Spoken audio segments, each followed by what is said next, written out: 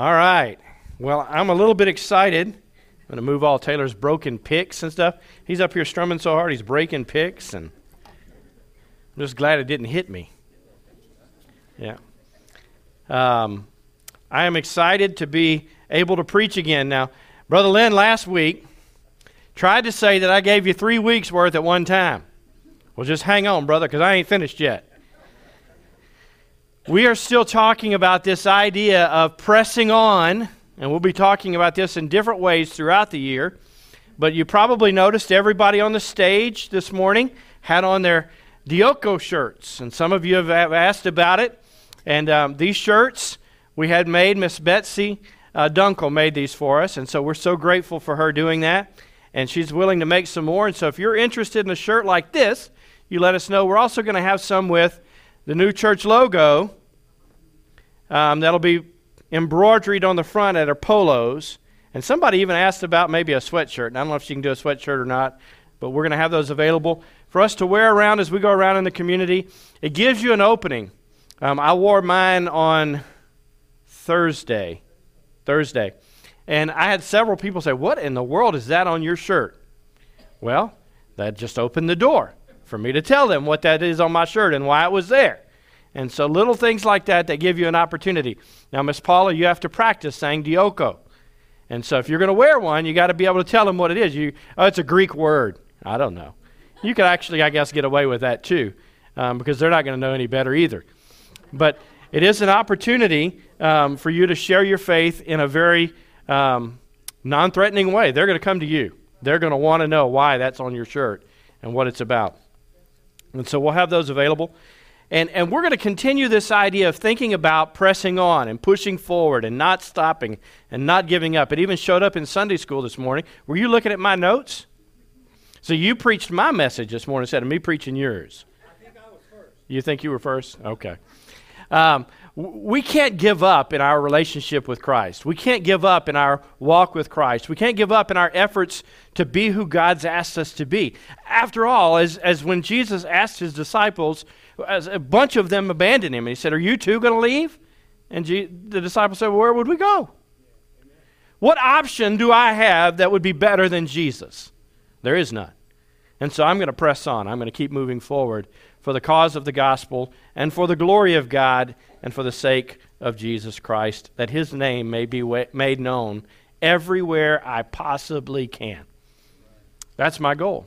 I want everybody to know that Jesus loves them, and I want to be an instrument used of God for that purpose. And so, if you've got your Bibles, turn to the book of Philippians chapter 3. You're going to say, "I know, we just preached the same passage last week." Well, we're going to be here for a while. So, kind of like Matthew a little while back, or Luke at Christmas time, we're going to be in Philippians chapter 3 for several more weeks as we break down what we looked at as an overview last week. So last week we talked about this idea that Paul had determined in his mind, and he was challenging the Philippian church in the same way, that where he was not enough in his walk with Christ, that he wanted more, that he wanted to grow deeper and have a stronger, more vibrant relationship with Christ than he had ever had before. And it is my prayer that for each of us, that's the same goal that we have for 2019. I know you all have probably set resolutions.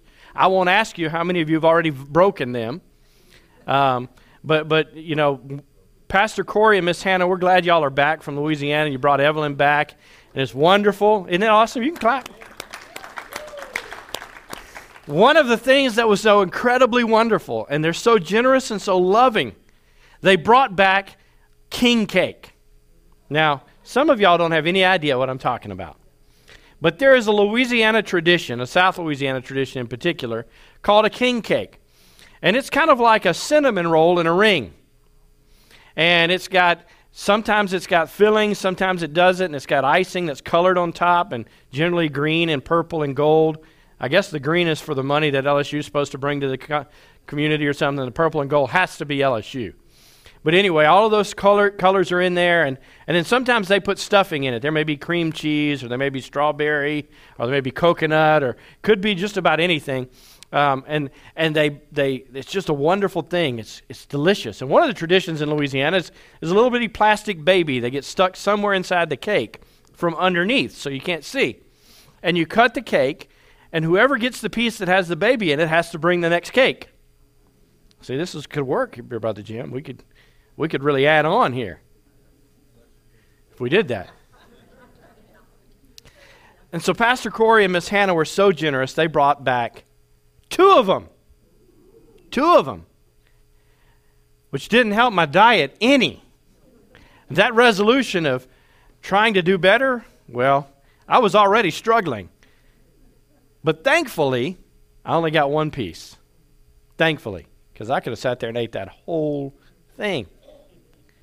And so many of us set these resolutions, and we think that if we can do this in our lives, then we'll be better off, right? If I'm going to keep a cleaner house this year, or I'm going to save more money this year, or I'm going to lose weight this year, or I'm going to do whatever it is that you're going to do. But if it depends solely on you, chances are you're going to struggle with that. The beautiful thing about what I want to challenge you to do this year is, as you surrender your life to Jesus Christ, it depends upon Him working in you to accomplish what He desires, not your abilities. And that's where the power of the gospel truly takes hold. When we learn to surrender and allow Him to be God in our lives instead of trying to do it ourselves. So many of us try and force the action, but ultimately we fail. So if you've got your Bibles, Philippians chapter 3, we're going to begin reading in verse 1. Philippians chapter 3, beginning in verse 1. Would you stand with me in honor of His word this morning? I know the screen says through 17. We're going to stop at 11 today. Finally, my brethren, rejoice in the Lord. To write the same things again is no trouble to me, and it is a safeguard to you.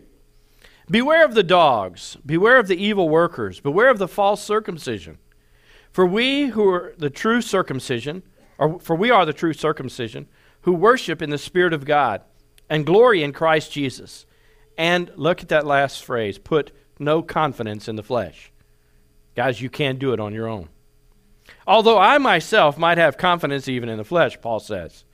If anyone else has a mind to put confidence in the flesh, I far more. Circumcised the 8th day, of the nation of Israel, of the tribe of Benjamin, a Hebrew of the Hebrews, as to the law, a Pharisee, as to zeal, a persecutor of the church, as to the righteousness which is in the law, found blameless. But whatever things were gained to me, these things I have counted as loss for the sake of Christ. More than that, I count all things to be loss in view of the surpassing value of knowing Christ Jesus, my Lord, for whom I suffered the loss of all things, and count them but rubbish, so that I may gain Christ, and may be found in Him, not having a righteousness of my own, derived from the law, but that which is through faith in Christ, the righteousness which comes from God on the basis of faith, that I may know Him and the power of His resurrection, and the fellowship of His sufferings, being conformed to His death, in order that I may attain to the resurrection of the dead. Let's pray. Father, would you open our eyes and our minds that we may accept the truth of your word? May you change us from the inside out. May you do what you desire in us to accomplish your plan. And Lord, may you get all the glory for what happens because of it. In Jesus' name, amen. You may be seated. So I want to talk to you this morning about counting it as a loss. Paul uses that phrase in this passage, and it really has a lot of meaning. In verse 8, it has a lot of depth to it when you start to think about what Paul is saying. If you've got your little handouts this morning, one of your first lines there is the idea of loss. It's a detriment or a liability. Paul says, I've counted all things as loss. All of these things that he listed earlier, he said, I've counted them as a loss. There's something that are not good for me. Now, as many of you know, I'm a diabetic, okay? And as a diabetic, one of the worst things that I could possibly have is, guess what? King cake. And donuts. And candy. And chocolate. And pie. And white rice. And sometimes even potatoes. And pasta. All of these things are probably not good for me. But guess what? They all taste good to me. They all have some enjoyment that they bring to my life. There's nothing like biting in to a nice big piece of apple pie. There's nothing like that first big spoonful of banana pudding. There's nothing like on a hot day, you've been working and you're sweating, and somebody hands you a glass of, I know y'all really don't know what this is, sweet iced tea. You know how you know if it's sweet enough? When you put the spoon in it, it stands up. Nothing is better. Each of those I find satisfaction in. Each of those, in the right set of circumstances, really does have some level of benefit to someone. But it doesn't mean that there's something that I have to have. And Paul wants us to understand that in our lives as believers, there are things that are part of our lives that we could pursue. But in pursuing those things, chances are very high we're going to miss out on the main thing. And if you miss out on the main thing, you've missed it completely. And so, the idea that Paul says here is, I'm looking at certain things in my life, and I see them not as something to be desired, not as something to be held on to, not as something to be looked forward to, but as something that is actually hurting me. It's a detriment to me. It's something I should not have. And one of those things for me personally is a glass of Coke. I love Coca-Cola. The real thing, not the... my wife drinks the Coca-Cola Zero caffeine free.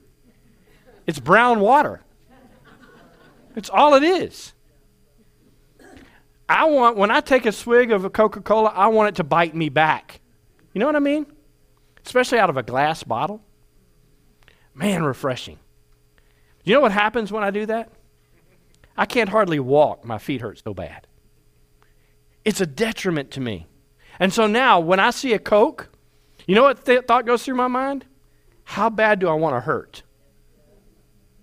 And so now I recognize that that thing that could bring enjoyment to me for a moment ultimately is going to be a problem for me. It is a detriment to me. It is something that I can't have in my life unless I'm willing to pay a price that I'm not willing to pay. And so I have to be willing to set that aside. Does that make sense? Things that would in and of themselves, they're enjoyable in the moment. But the problem is the moment doesn't last forever. Eternity is forever, guys. And so Paul says, I've set these things aside. They're detriments to me. This is a two-step process. This week, we're going to look at the first step. Now remember, I said I'm not finished yet. Two-step process to set things aside in our lives. The first thing is you've got to count it as a loss. You've got to say, this is a detriment to me. This is a liability. This is not something that I want in my life. How many of you like, when you look at your checkbook, to see a bunch of negatives? I want to see some positives in there. I want to see those numbers. How many of you like when you start the month and your checkbook balance is here, and you start paying your bills, and then you pay your house note, and then April 15th comes up? No, I want to see that number. It doesn't have to climb fast, Brother Lynn, but if it climbed at all, it would be nice. There are things that I have to do for that to be true in my life. There are things about me that I have to do differently if that's going to be true. Same thing spiritually. There are things that are going to have to be true in my life if I want to be who God wants me to be. And one of those things is I can't allow anything else to compete with Christ. Anything else to compete with Christ. Now, you have things that compete with Christ in your life. They may be different than things in my life. And I'm going to confess your sins this morning instead of mine, okay? For some of you, it's a television.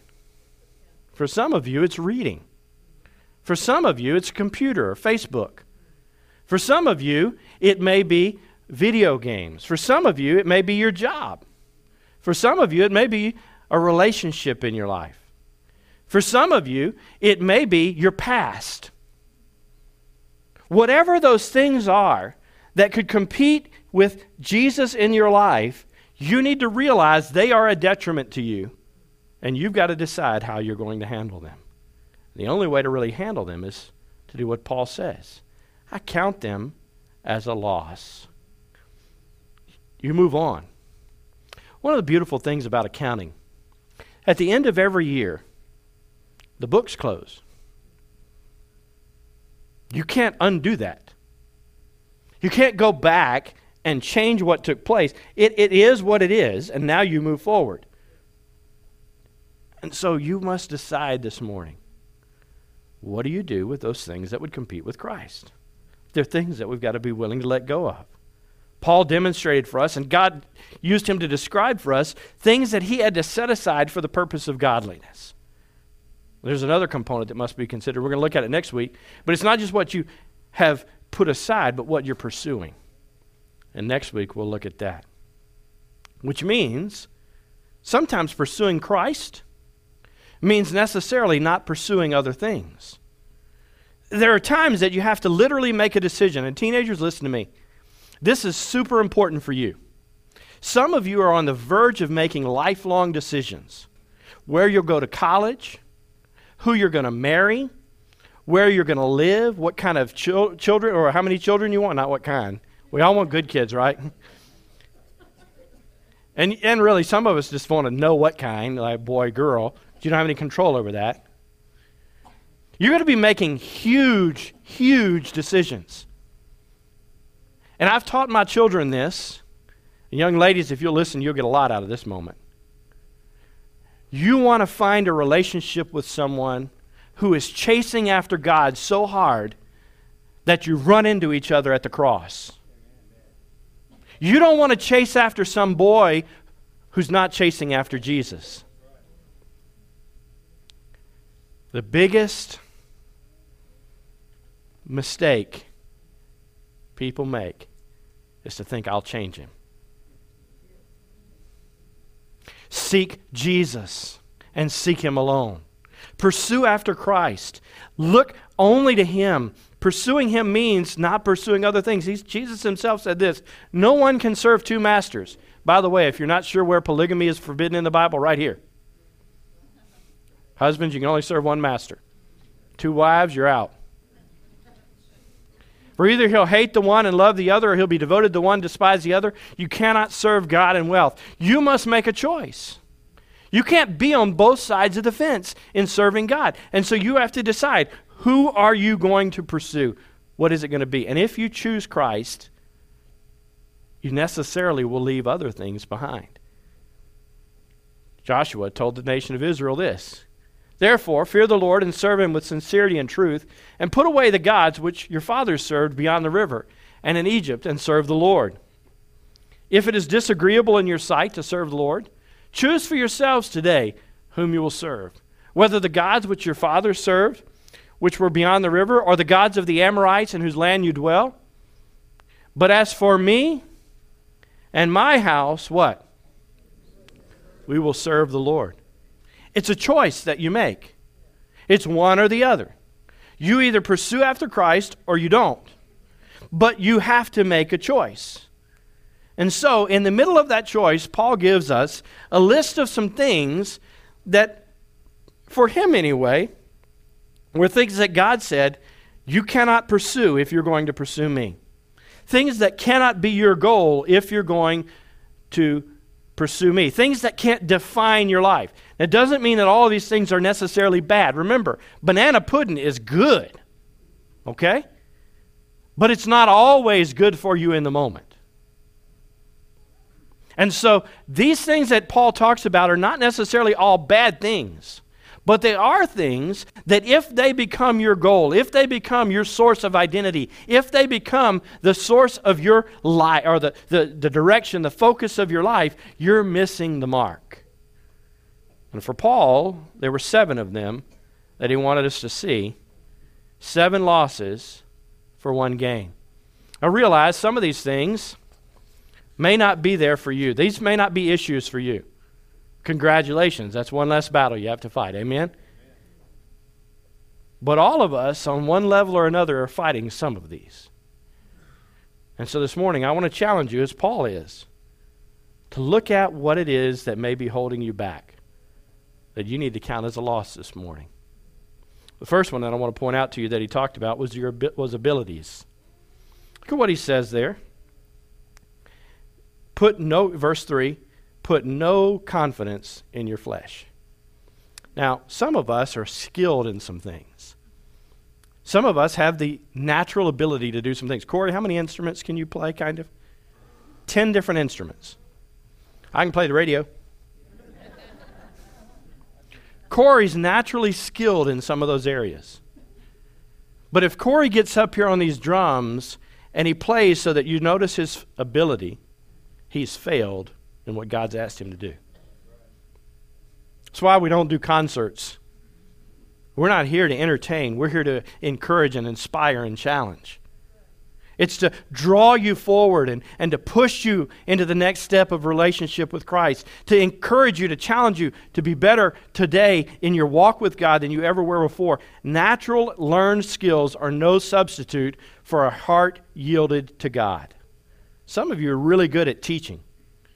And you can teach a lesson without even trying. You could just wing it if you had to. And sometimes you have to.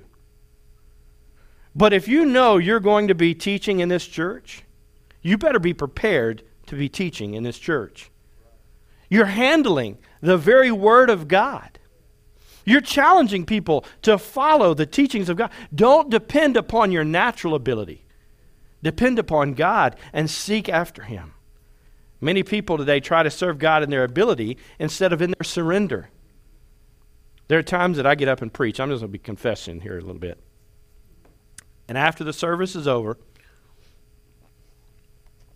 my wife will tell you, I get in the vehicle, whatever vehicle we're in, I sit down and I think, sometimes I even say it out loud, that's the worst message I think I've ever preached.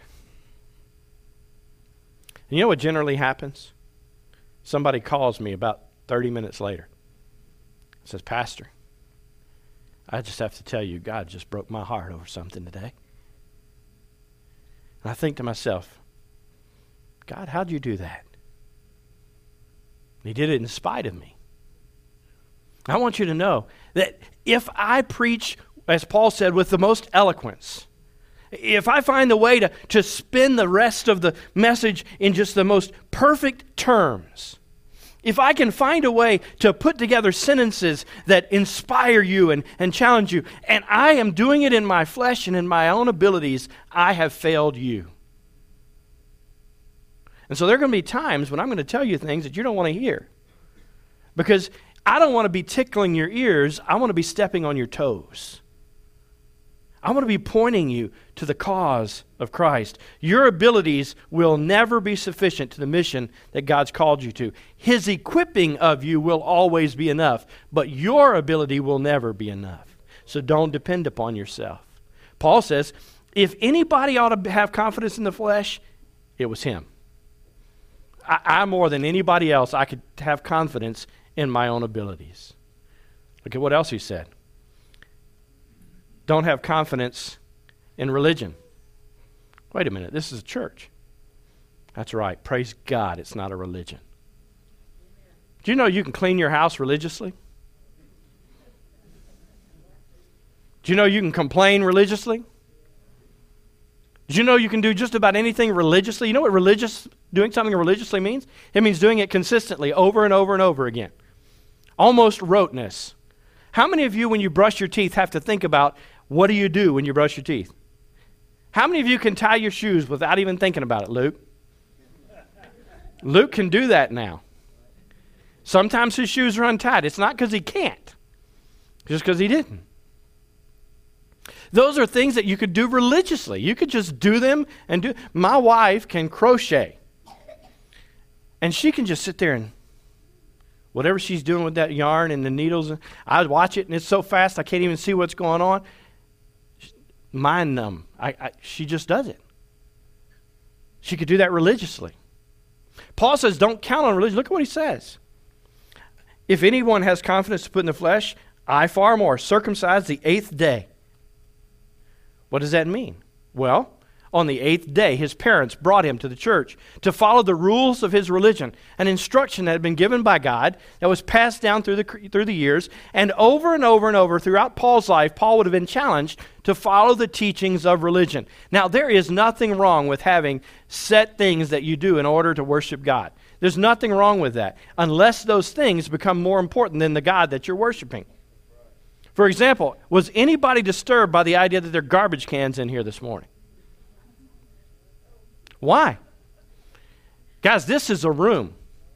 It is a room set aside for the purpose of worshiping God in, but it is simply a room.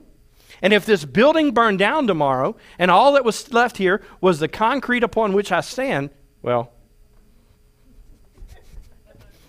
the concrete on which I stand, we could still worship God right here. There's the old joke, if you want to move the piano from this side to that side, do you know how to do it? An inch at a time. Just a little bit at a time. And eventually, nobody will even realize that it's over there.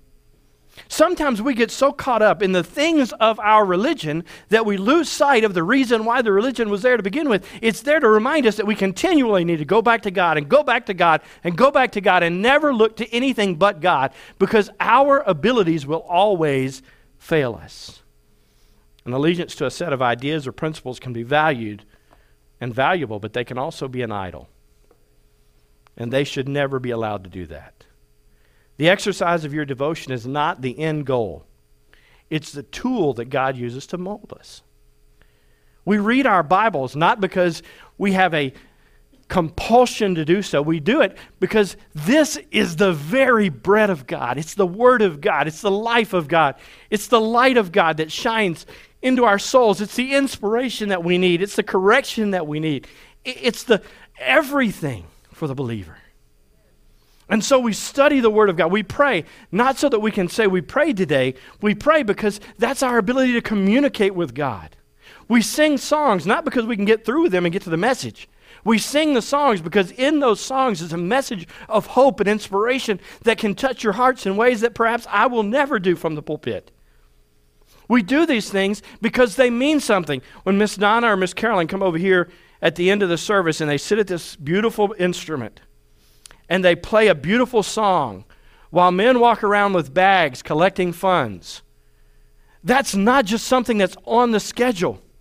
That's an act of worship. As they play that instrument, they are worshiping God and leading us in our hearts to worship. And so when they're doing that, and we're not worshiping God, we're doing whatever else, we're losing out, missing out on something. All of those things are components that are there on purpose for the sake of pointing us to the cross, pointing us to who Jesus is. But if they become the most important thing, we have missed the mark. You cannot trust religious activities to gain God's favor. It just doesn't work that way. Now I'm going to step on some toes. Nationality. Look at what he says. Circumcised the 8th day of the nation of Israel, of the tribe of Benjamin. Israel was God's chosen people. They are God's chosen people. Israel, of all of the nations, God chose them. But for some reason, they thought that the reason that God chose them was because they were worthy of being chosen. And they weren't. They were chosen because God needed a family that He could orchestrate in their lives the steps necessary to bring to pass the birth of the Savior of the world. And because of that, Paul's identity as a person from the nation of Israel gave him great respect and great reverence for the nation. They had been through a lot. They'd been in captivity in Egypt. They'd been in captivity through Babylon and Assyria. They had seen times of great defeat, times of great victory. They'd had great kings. They'd had terrible kings. They had priests that were leading them in the way of the Lord. They had priests that were absolutely not leading them in the way of the Lord. And if you want to know more about that, come tonight when he goes through Malachi. But all of those things summed up together was a national source, a source of national pride. Now I want to say something. I am blessed, and you are blessed to live in the United States. We're blessed. There's no doubt about it. This nation is not perfect, but for over 200 years, the principles upon which we were founded have served her citizens well. They provide an environment in which the gospel has been freely preached. But we've got to be careful to realize that the gospel has not been powerful because of America, but that America has been powerful because of the gospel. That when the nation of the United States has faithfully propagated the gospel and faithfully proclaimed the gospel, we have fulfilled that which God has given us the opportunity to do. But we must have our first allegiance and our first identity in Christ and not in country. Now that's hard. And I know many of you are veterans. Many of you have stood for the flags. Many of you have offered your lives. All of you that were veterans have offered your lives for the flag. But the value of our nation does not lie in our nation. It lies in our surrender to God.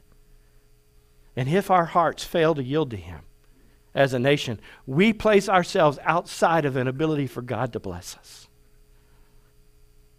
Paul says nationality was important. But if I counted that as what was going to be okay between me and God, I was in trouble. I want to be careful here. America is not the best hope for the gospel. The gospel is the best hope for America. And we better be faithful in proclaiming it every chance we get. And if we are, God can use us as a nation if we're willing to surrender to Him. The value of our nation doesn't lie in our natural resources. It doesn't lie in the inspired founding documents or even in the generic goodness of her people. The value of our nation lies in our willingness as believers to lean upon God and Him alone. Continuing. Paul says, I've set aside my abilities, I'm setting aside my religion, I'm even setting aside my nationality, I'm setting aside my status. Look at what he says, a Hebrew of the Hebrews. I can just picture him. A Hebrew of the Hebrews. He had that George Jefferson walk going right then. He had a status, he had a swagger, somebody said. He knew that of all of the people of Israel, he was one that could be looked up to. He was one that could be admired. How many of you don't want people to think that you're a nice person? Anybody want to be thought of as a bad person? Anybody want everybody to look at you and run?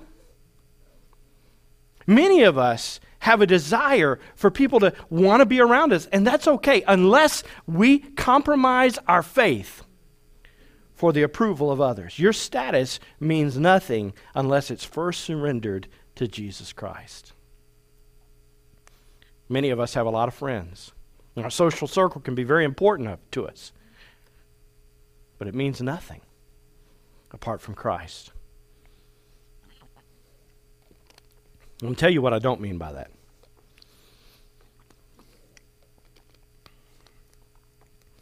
What I don't mean by that is what's going around Facebook right now. And has been for years. If you love Jesus, click amen, share, like, and share this. What I mean is the other posts on your Facebook. Do they show people what Christ really means to you? Or are they compromises so that you can keep all your friends? Guys at school, when you're interacting with your friends and you're trying to move forward, are you making decisions based on what they're going to think about you or what God knows to be true about you? Your status means nothing. Paul says, as a Hebrew of the Hebrews, I decided that was absolutely a detriment and a loss to me. I did not want that to be anything in my mind as I pursue that which you put before me. And so I've counted it as a loss. More than anything, we must use whatever platform God gives us to preach the gospel as loud and as proudly as we can, that everyone can hear. Well, but if I do that, then some people might not like me. The cross is a stumbling block. And the goal is not to be liked. The goal is for Jesus to be worshiped, for God to be glorified, for your life to shine before others, that they may see your good works and glorify your Father in heaven. So your status cannot mean anything. Simply a perch upon we rest until the next time we can fly boldly to proclaim His goodness. Another thing that Paul says don't count on is his accomplishments. He says, as to the law, I was a Pharisee. Now, I talked about this some last week. Everything Paul did in his religious life, in his public life, in his social life, made him climb that ladder of accomplishments.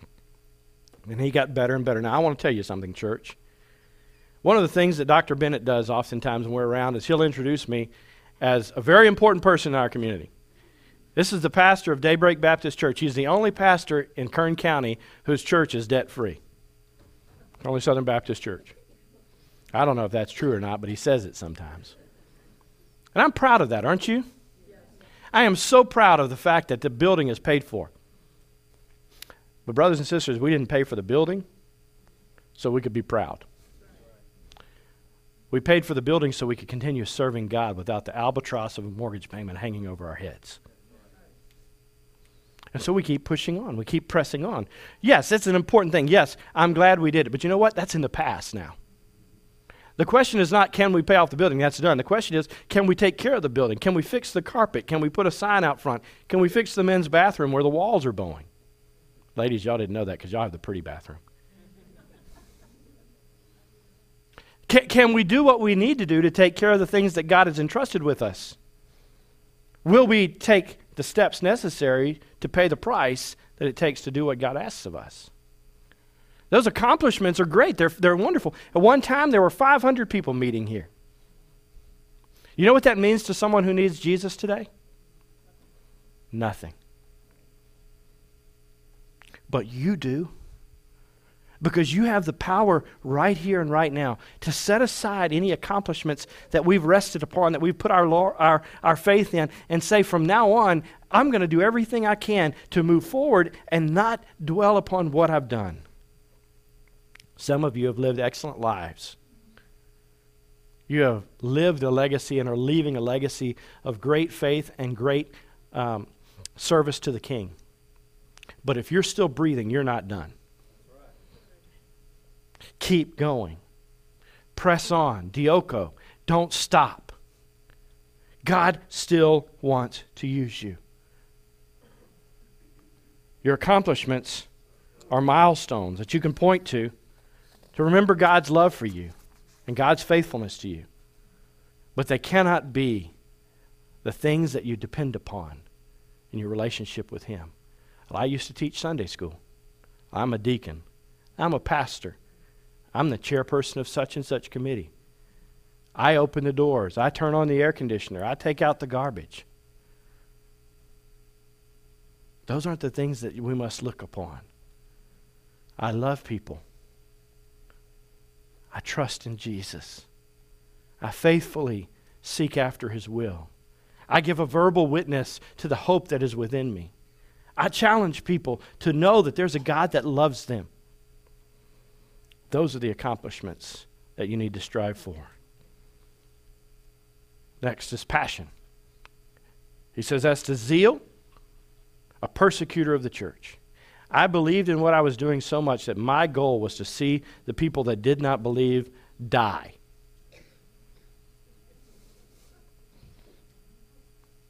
I don't think that needs to be our goal, by the way. I think our goal needs to be that we would serve God with all that we have, but not for the sake of saying, look at what I've done, but look at what God's doing. Passion can be very easily misplaced. Later today, in the Superdome, tens of thousands of people are going to gather together inside of a domed building, and they're going to be cheering with a passion that the church can only dream of. Last week, the decibel meter got above 120 decibels in there as they were cheering. To put that in perspective, that's like a chainsaw running next to your ear. If people can get that excited about a little pigskin and a bunch of millionaires running around on a piece of grass, plastic. Our passion for the cause of Christ ought to be better and higher than anything else in the world. But if you're depending only upon your passion, then you're depending upon your feelings and your emotions, and they will fail you. Hitler's followers were passionate. The 9/11 hijackers, you don't think they were passionate? Passionate people are all over the place. Passion in and of itself, unless it's placed in the right place, is nothing but a detriment and a loss. So be certain that you run your race with passion, but you run it in the right direction. The last one he lists is self-righteousness. Now, I could just say that out loud and look at you, right? Some people are very impressed with themselves.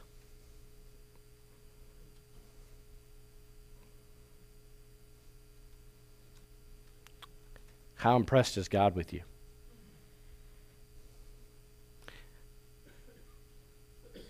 The other morning, we were going to the gym. I don't know where we were going. It was real early in the morning. And as we were leaving, I was looking, and the sun was just coming up over the mountains. And they were incredible. There's so many layers of color and depth, and I can't even imagine trying to duplicate that. I tried to take a picture. Didn't do any good. That didn't tax God one little bit.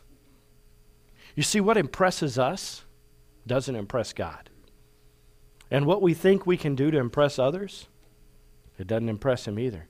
Our self-righteousness is of nothing. He says, that which is in the law, found blameless. Paul says, I could count on the fact that you can't find anything that you could say bad against me. But that's not what I'm counting on.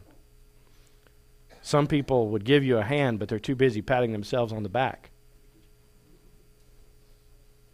The sum total of your goodness, if it were all added up, of all of your virtue and all of your goodness, if you could take all of that and convert it to gasoline, it wouldn't give you enough power for an ant's go-kart to go around a Cheerio twice. You're not all that. You're not perfect. If you don't believe me, ask your spouse. And so get over yourself. Paul says, as to the law, found blameless. But you know what? All of these things, I've counted them for loss. So I have a question for you this morning. What is God telling you that you need to set aside in your life for His glory? What is it that's competing with Him in your life? And now I'm going to tell you why there are garbage cans up here, in case you haven't figured it out. Garbage cans are next to tables, and on the tables there are pieces of paper and pens. And in a few moments, when we have our invitation, I want to invite you to do what Paul did. Paul said, the things that I counted important to me, the things that I could have claimed as sources of pride and sources of joy and sources of grace, the things that I could have depended upon,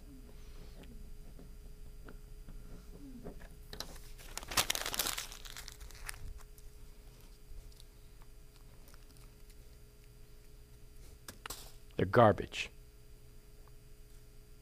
And they don't mean anything to me anymore because I've got a different goal in mind. And so when Taylor comes up in a moment and we have our time of invitation, these papers and these garbage cans are for you. And I want to invite you, if God's laid on your heart, things that you've been depending upon, things that have been competing with Him in your life, I want to challenge you. Don't put your name on the paper so nobody can go through them and look at them. But would you come up here and grab a piece of paper? And as an act of faith and an act of trust in God, God, I'm counting these as loss. And I'm putting them aside so that nothing stands between me and you. I want nothing but you. And then throw them away. Realizing that there's nothing better than Him and Him alone.